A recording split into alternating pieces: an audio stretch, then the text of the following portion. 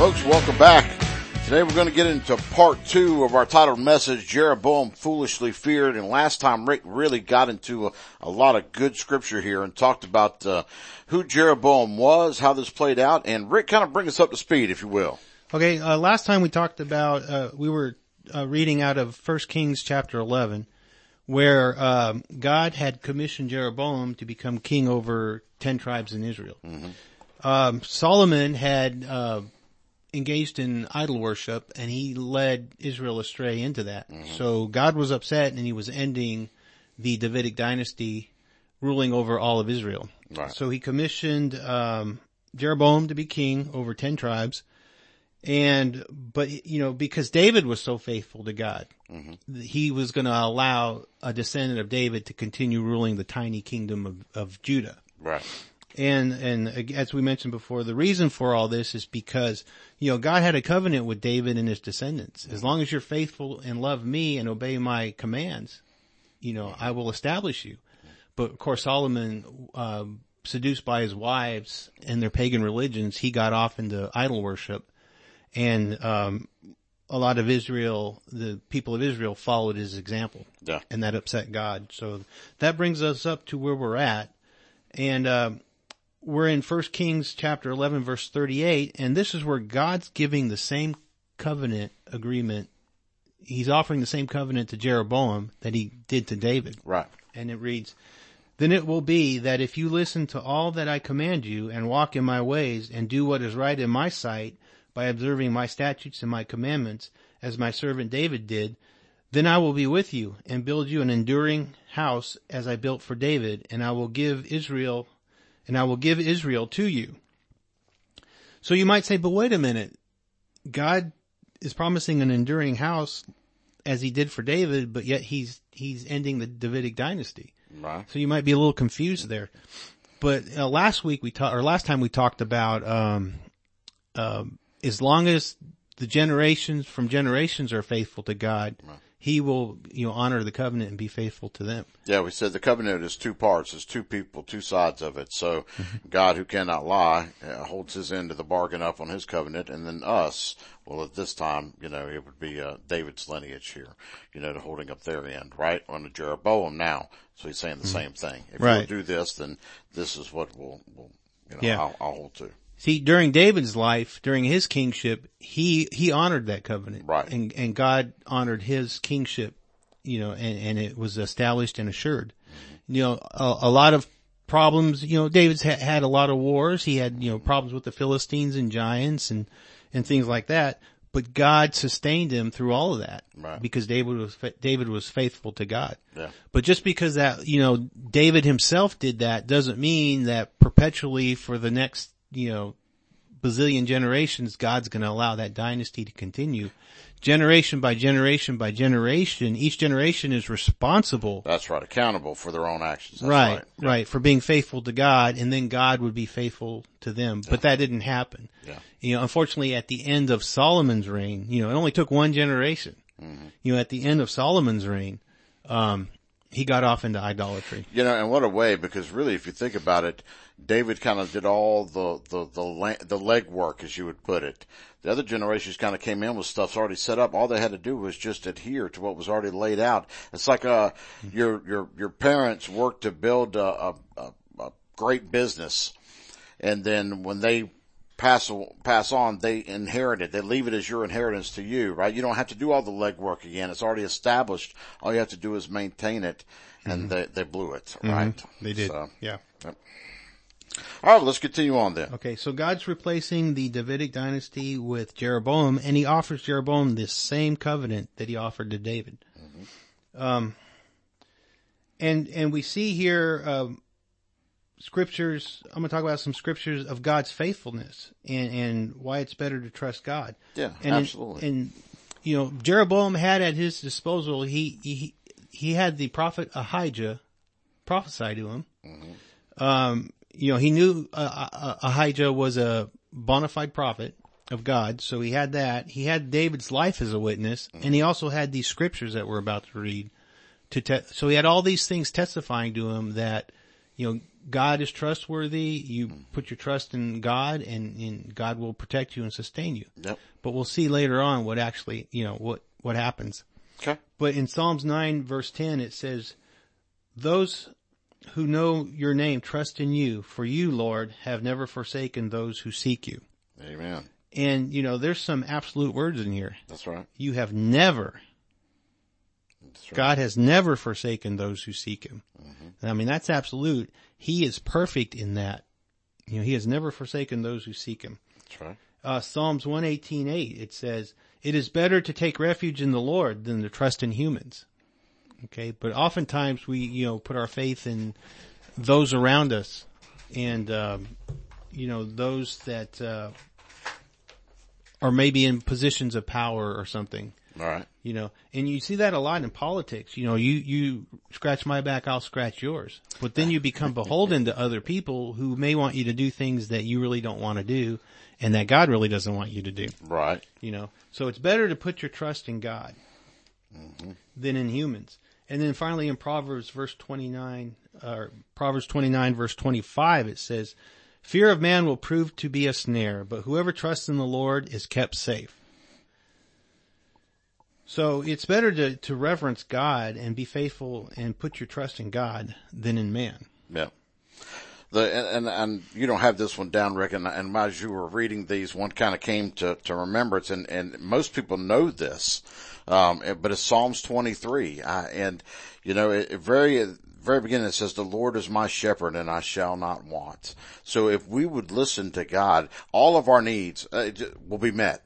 It says it very first line, I shall not want. And then it goes on and continues at verse 4 here. It says, yea, though I walk through the valley of the shadow of death, I will fear no evil, for you are with me. Your rod and your staff, they comfort me. So no matter where you're even going, even if you're looking at an adverse situation, if there's fear there, the fear should not overcome you, because you shouldn't fear anything evil.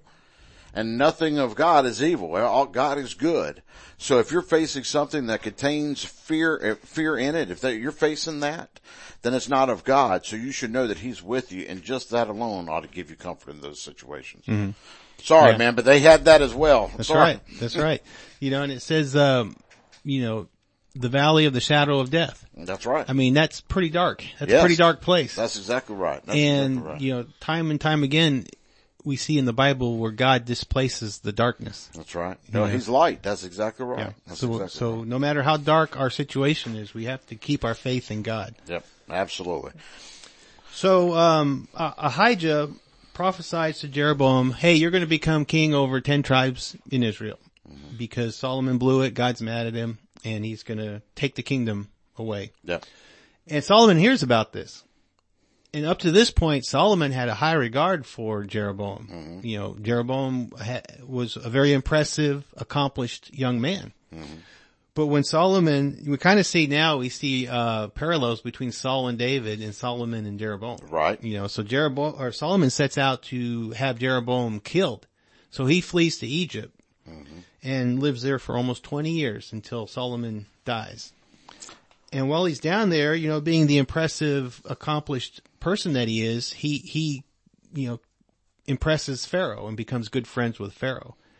But unfortunately, and I think this may have had an influence on him, he spends 20 years in a society of idolatry and pagan worship. What's our pastor always tell us? Yeah, don't hang around goofy. That's right. You hang around goofy, guess what happens? You're goofy. You're goofy. That's exactly right. Yeah. And so, unfortunately, I think some of that rubbed off on him, as we'll see here in a little bit. But, as I mentioned, so Solomon finally dies, but it was almost 20 years later. Mm-hmm. And once Jeroboam hears that Solomon has died, he returns to Israel. Mm-hmm. And Rehoboam, not to be confused with Jeroboam, Rehoboam is Solomon's son. All right. And he takes over the throne. And he tells the citizens of Israel, I'm going to be harder on you than my dad was. So the 10 tribes rebel against Rehoboam. And once they hear that Jeroboam's back, then they ask him to be their king. And we see that in 1 Kings chapter 12, verses 19 and 20. And it reads, so Israel has been in rebellion against the house of David to this day. It came about when all Israel heard that Jeroboam had returned, that they sent and called him to the assembly and made him king over all Israel. None but the tribe of Judah followed the house of David. Mm-hmm. So we see the prophecy fulfilled. It took 20 years, right, but we see that prophecy fulfilled. Jeroboam is now king over the 10 tribes of the northern kingdom. There's something, real quick, I'm just going to interject. I was talking with our pastor about this the other day. You know, people often want a return on their investment immediately. And so often we think if we do this, the Bible says that if we do this, then this happens. But in our finite minds, we say, okay, well that means that it should happen now, or maybe on our timeline. And, you see 20 years took place in between this. The same thing with David. David went through the same thing from the time he was anointed to the time he was appointed was a considerable amount of time. Right. And during that time, it could be used for one of two things. David used it in preparation, and Jeroboam did not. His 20 years was spent, hanging with the corruptible. Mm-hmm. You know what I'm saying? Yeah, because Egypt was always a symbol of worldly sin. That's exactly right. So even though we don't see right now, the promise of God fulfilled, doesn't mean that it's not going to happen. And in that meantime, what we should be doing is for being prepared. Because if God elevates us to a position, we need to have all that, experience under our belt, but not worldly experience, but godly experience. We ought to keep growing in Him, getting prepared for that, not hanging out with the wrong group of people that can then ultimately taint, our decisions and so on and so forth in our future with that. Right. So. Yeah, and we're about to see that with this next scripture. So Jeroboam finally becomes king. So the prophecy's fulfilled. Mm-hmm. He had as I mentioned before, he had the life of David as a witness, and he had scripture telling him to trust God. Yeah. And God is faithful. But in 1 Kings chapter 12, verse 26 through 28, we see, what Jeroboam actually ultimately did. And Jeroboam said in his heart, now the kingdom will return to the house of David. If this people go up to offer sacrifices in the house of the Lord at Jerusalem, then the heart of this people will return to their Lord, even Rehoboam, the king of Judah. And they will kill me and return to Rehoboam, king of Judah. So the king, Jeroboam, consulted. So it doesn't say who he consulted, but he probably consulted his, worldly advisors or human advisors. Well, I'd say the next part of this kind of explains who he must have consulted with, right? Yeah. Yeah. And because out of that, consulting, he made 2 golden calves. And he said to them, to the people of Israel, it is too much for you to go up to Jerusalem. Behold your gods, O Israel, that brought you up from the land of Egypt. Yeah, so obviously, he didn't consult the right people. No. Yeah. Yeah, he didn't consult priests or prophets or anything like that. That's right. Anybody who even knew scripture or knew the history of the people. That's right. Yeah. Yeah. And, so unfortunately, Jeroboam foolishly feared. He feared in his heart, now that I have the kingdom, if I stay faithful to God and His commandments, the people of Israel are going to be going to Jerusalem to offer up sacrifices to God. Mm-hmm. And if they do that, then they're going to realign themselves back with the king of Judah, who's reigning there in Jerusalem. See, so he looked at these circumstances and he didn't trust God to sustain his kingship and his dynasty. There's an underlying issue there because he wasn't doing right either. Otherwise, what would there be a fear of? If he was in the right standing of God, right, and if he was doing everything right, then when the people left, he wouldn't have any of that fear of them leaving, I guess. Yeah. So he was doing something in his life where he felt God wouldn't preserve him. That's right.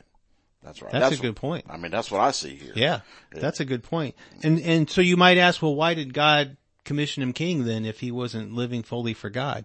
Well, because the gifts and callings of God are without repentance. That's right. And, when God puts a gift or a calling on someone's life, regardless of how they choose to live out their life, that gift or anointing remains. That's right. That's right.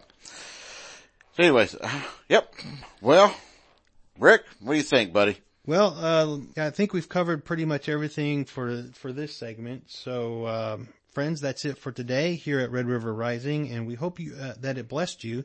And until next time, continue to prepare your heart for the coming revival. Amen.